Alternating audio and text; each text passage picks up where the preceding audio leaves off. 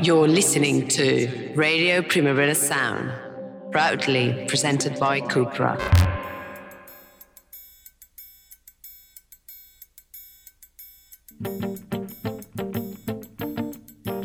Welcome to Radio Primavera Sound. Jenny Hval's new album, Classic Objects, is another highlight in a long and storied career that has taken in everything musically, from experimental folk to spoken word, as well as 3 novels. Arpia spoke to her in the week that her new album is released to talk pop, freedom, utopia, and the genius of Lush.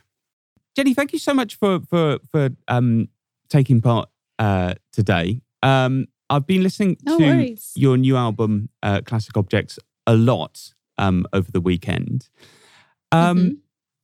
It's been called your version of a pop album, which I find quite intriguing for a number of reasons. What does pop mean to you? I think it means, well, there are many ways to start answering that question. I mean, the simplest would be, for me, something that kind of wants you as a listener to be a little bit euphoric.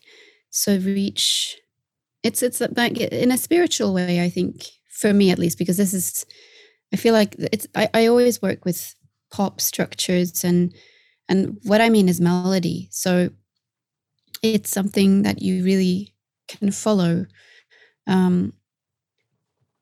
by going with the melody, and something that makes you lift off a little bit, or invites you to, because obviously if you don't really like it, then it falls flat. So it's a risky form in that way, because most times I hear a pop song, I don't get that feeling. I may appreciate it still, but that's my interpretation. So I think that for that reason, I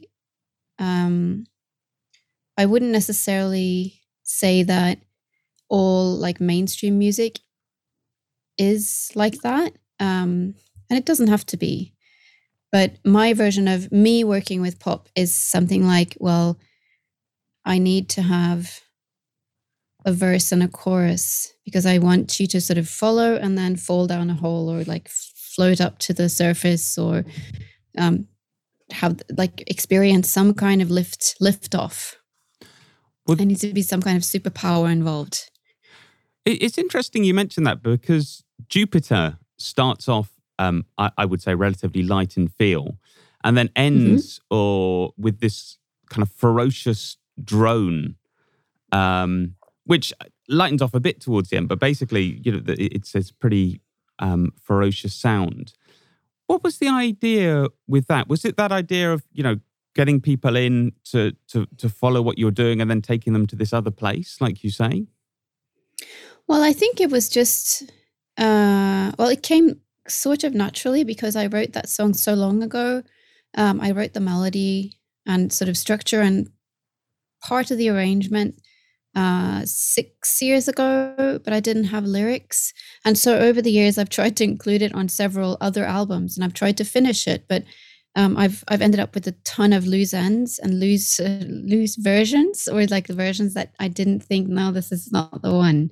So when I returned to it this time, because I now feel like I have a whole solar system of just Jupiters like around me, I did want to combine some of the different versions of the song that I'd tried to make over the years.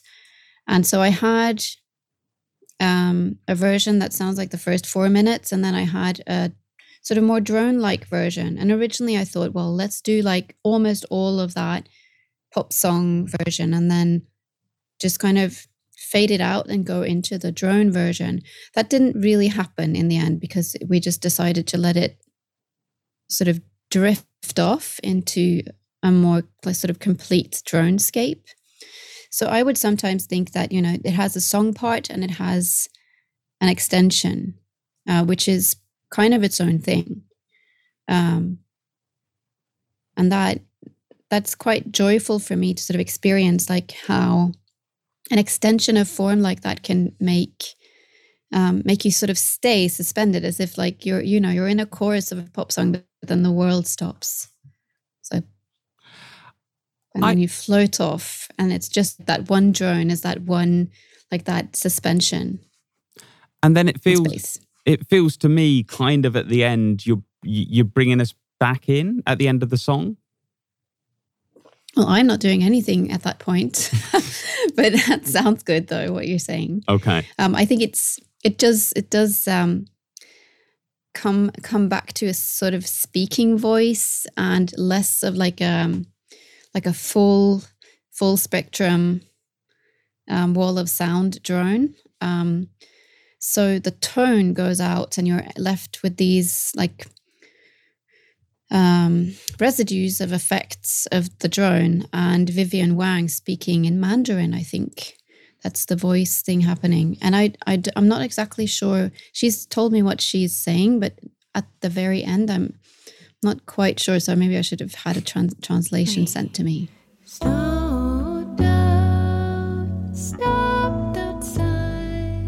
The two last songs on the album, Freedom and The Revolution Will Not Be Owned, obviously without knowing the full lyrics, it's hard to say, but it feels to me like they're linked conceptually, and you're talking about, I don't know, you're digging into something like about the fundamentals of modern life, kind of, I don't know, questioning what our values are. Is that right?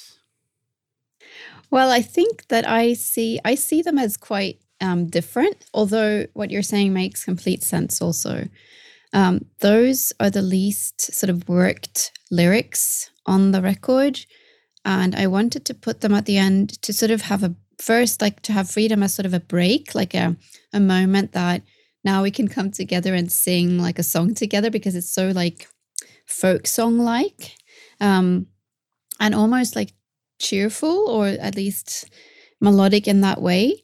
Those lyrics kind of just followed the melody, and I decided not to do very much with it, although to me they are embarrassing. Although now, with what's happened in recent weeks, it's been a little bit strange to look at something I think of as very oversimplified, because the lyrics are very simple. They're like, I want to live in a democracy. That sounds terrible to me. Like there's a whole like paragraph of what ifs and I don't know, and what is it really, and I don't know what freedom is and that kind of thing that comes in between each line, sort of. But I just chose to focus for once on just the melody, not do anything, no doubt sort of thing. Just to not insert myself in it, really. Just wrote something very simple. It does refer to a very complicated Norwegian incident a few years back. It's actually too complicated to go into. And also the song is only like, I just know it. It's not something that I actually talk about in the song. So I guess it refers to, in general, more like the absurdity of the world we're living in. And it's also absurd that, a simple line can't really mean anything. It's so manipulative. I mean, yeah, let's not go into what's happening in the Ukraine, but it's just like these words, democracy, freedom, they can be used and they're completely malleable. They're completely up for manipulation. You can use them in any setting. Any politician of any, alt-right, whatever, can just use them, and they can be used to explain everything. And you also talk about the idea of utopia, which I think is a similar idea. Oh, yeah. Yeah. I don't know if this is a fair question, but I want to ask, what would be a utopia for you? Do you have an idea of what that is in any way? Well, I think that what kind of a kind of utopia that I'm referring to in that song would be maybe like a dream state world, a world that actually manages for some reason that I don't know how to bring about, that something can be. Oh, hang on. I started way too complicated with that one. The utopia I'm referring to is maybe something that isn't owned. So if art was not owned at all, and we were able to just speak to the world, not signing any contracts, not fulfilling any, I don't know, like obligations towards Spotify or, you know, like all these big corporations, maybe then music could be a weapon, or it could be something more truthful. So maybe it's that kind of idea of utopia that I'm referring to this, I guess, throughout the album in some way, and also in a very different way and much more personal way in the first track, The Year of Love, which I'm referring to contracts. So yeah, I guess that the utopia is then someone who's free of contracts. And for that reason, it is a utopia, you know, someone with no passport, but not in the sense of being thrown out of society, but some society that doesn't need ID and borders and that kind of thing. So obviously that doesn't exist. So it's utopia. So, but it can also be accessed in dreams, in fragments at least.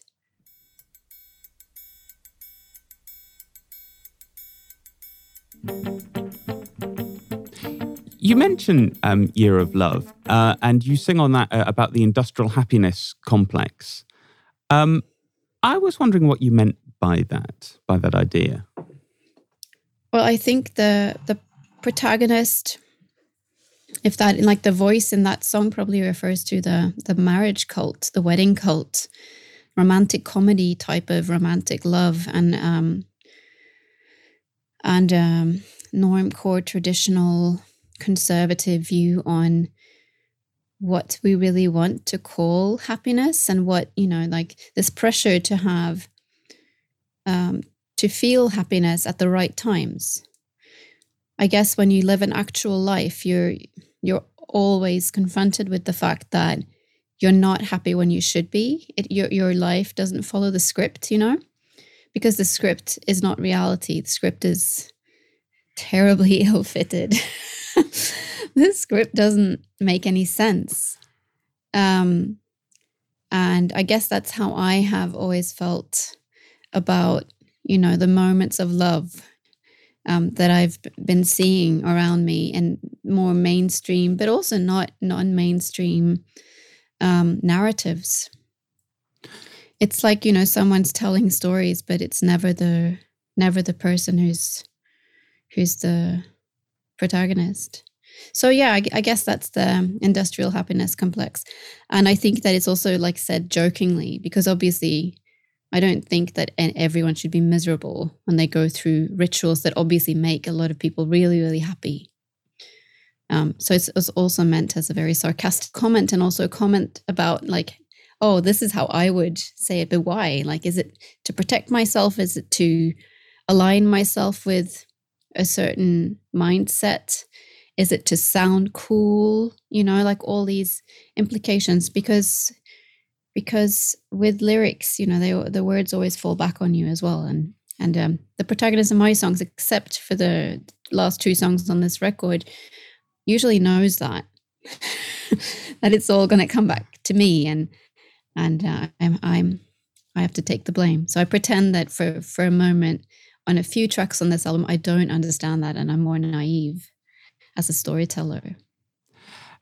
Again, when you were talking about the new album, and you were talking about how it was recorded and how it came to be, you talked about 2020 and the pandemic, and you said no artists were allowed to perform. I was reduced to just me. I was wondering, did you enjoy that? Did you like being just me? That's a good question. I'm not sure if I have come to a conclusion yet. I guess in the beginning, I thought just me was a private person, a person who was like almost like when you go back to your parents for one reason or another, for a bit longer than you used to as an adult. and you feel like you step back into that 16-year-old type of communication where you're their child, and nobody can sort of get out of that. Nobody wants to be there, but nobody can get out. It's a little bit like that feeling, I think. I thought at first, like I felt like, oh, I have to confront all the things that I never confronted in my life. Like I have to start going to the dentist, and I have to like properly learn how to be confident when I drive a car. Like these, like I now had the opportunity to sort of, I guess, like sort out a bunch of areas in my life where I felt like I was just running away. And then after a while, I sort of left that concept a bit behind, which I should have addressed maybe in my notes that I wrote to send all the journalists because I can never stop. So I think that after a while, I was like, well, the private, like the just me kind of person, it's not necessarily something that I am reduced to by my own mind. It's something I'm reduced to by society telling me that I'm pretty worthless. Because I'm not a frontline worker, I'm being told that I'm not allowed to work. So it's like there's something very structural going on, and it mimics what you're told when there's no pandemic, which is that art is free and has little value, and is not a necessary part of like public life. So I think that I became more political about it as the pandemic rolled on. And at this point, I'm changing my priorities a little bit, also because Norway has pretty much opened up and nobody's thinking about the pandemic now anyway. Yeah. There's a war on. So now I feel like I've been allowed to take the just me on stage again, because I always feel like I'm just me on stage as well.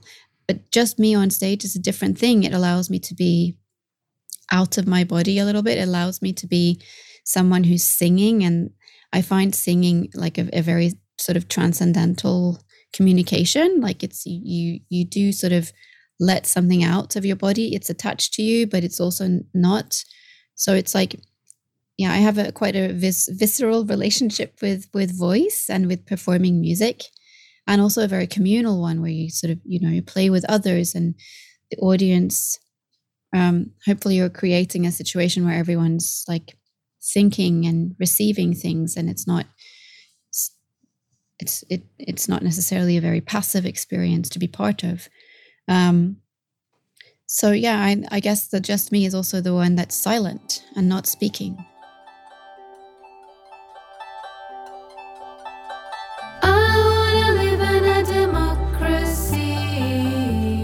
I was interested. You mentioned the notes you kind of sent about the album to journalists, because I know you're asked about this quite frequently, so I do apologise. But you obviously wrote a master's thesis about Kate Bush's music, and in my experience, and I could well be wrong, there are not many people who make music who also write about it very eloquently. I'm not sure if I was that eloquent in my thesis. It's in Norwegian, so I can't really check. Well, it must have been like a very deep level of analysis to write about it. Well, I feel like I left behind and abandoned my very serious project that I had of becoming an academic. But then after that thesis, I was just, first of all, I was too busy to keep researching and keep preparing, a project if I were to go on and do a PhD and that kind of thing. But I also felt like I didn't get to go deep enough. On the one hand, academia, like there's something really joyful about finding something quite tangible and it's not just about being eloquent. It's also about being able to communicate something that it doesn't have to be like a scientific fact, but it's something that feels like you can understand it. So that it's not just saying, well, her music is really great, and here are many, many floral descriptions of how it's great, because I do feel like I never got to I never found like a complete language for like making analysis of like the sung word or the performed text. I never got like as far as I think that I could have with my thesis. A thesis goes really fast. Like you basically write it in a year. And even if you spend longer, like I had to because I was touring a lot, I didn't have time to think enough. So yeah, I'm sort of annoyed that I couldn't get deeper into the analysis part. But also I felt like, academia is limiting in that sense that you're not really, like you feel like if you write something and it's more like a description of a feeling than the fact, which is sort of the opposite of what I was just like sort of longing for in academia. It's not really, it doesn't feel like it's in the right place. So yeah, I did feel very torn when I was writing. It was fun, but I'm not sure if I was very eloquent in the end. I think that a lot of people have, like as soon as you get to know a lot of people in visual arts or more academic, like sound art field, they're so much more eloquent than me. So it's just like, maybe there's not so many people in the pop field. I'm on the outskirts of that. So maybe not so many people have written theses in that world, but they're also usually much younger than me. So who writes a thesis at 23, or 19? Hopefully no one. That's a bit young. Yeah. Obviously, you've published several books as well, which I'm always get very envious of people who can do both music and writing. But what do you think? Where does more of you come across, in your books or in your music? Like, if you wanted someone to understand you, maybe, I don't know, would you give them one of your books or would you give them one of your albums? Well, for a while, I think that I would have given them my book, the Girls Against God book, because it just contains more. But then again, I think that there are things you can say with sound that, obviously, like, this is going to sound really banal, but you don't have sound in a book. So it's easier to give someone a book and then they get from my books, they will get a more complete understanding of what I'm trying to describe. But that will also be in a limited context of the written word and a certain type of genre or like a certain type of text that then unfolds. So it's I'm not really. I think if someone wanted to get to know me, I don't think I would have given them anything. I would have just said, probably you should just come with me and walk my dog with me, because you might learn more. And then maybe later you can listen to something. The last thing I want to ask about, because I know you've got a lot of interviews to do, was you covered Lush's Sunbathing, which is it's one of my favorite of their songs. I think one of my favorite songs. Oh, really? Oh, yeah. I absolutely love it. Are they a band you really like? I mean, and why that song? They're a band I listened to maybe more than most other bands in my teens. And I felt like no one else listened to them. I mean, I was in Norway, so different context from being, I guess if people, like if someone was in the UK, they would have probably been more well known. So I came across them, like I think the first song I ever heard is still one of my favorites, and it's actually a cover that they did for on an EP. What's it called? Love at First Sight. Right. And that was one of those moments that I had as a 15-year-old, thinking like my life will never be the same. So I had to run out, and then wait for a very long time and then go to Oslo because I lived far away, and go to a cool record store and buy everything I came across. And yeah, I mean, I have like 70 or 80 favorite songs of theirs, I think. Wow. Because I've just listened to them so much, pretty much all of them, except for a few that I've never, there are always a few that you don't connect with as much. But so I had a really hard time. I knew that I wanted to cover a Lush song. And Sunbathing, I think I chose, I mean, I really, really love it. I think it's like to me, it's like a classic novel. So it gives me that feeling of something like timeless, stream of consciousness, like moment, coming of age story. It just has everything. So it's a little book for me. And it's also like extremely visual to me. It's like sounds like the flickers of the sun. So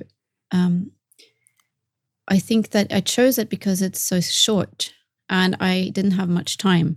I was very curious about doing one of the long tracks on the Split album. Am I remembering correctly now? Yes. But yeah, I didn't have time. They were too like long form. So I chose like the one song of my favorites that seemed relatively simple. And I don't feel like I did a cover. I just feel like I just played it. Well, what's the I difference? wanted to be very unpretentious about it. Just like express my love slightly. I think that comes across. Well, look, thank you so much for taking the time to speak to me today. And congratulations again on the album. You're listening to Radio Primavera Sound, proudly presented by Cupra.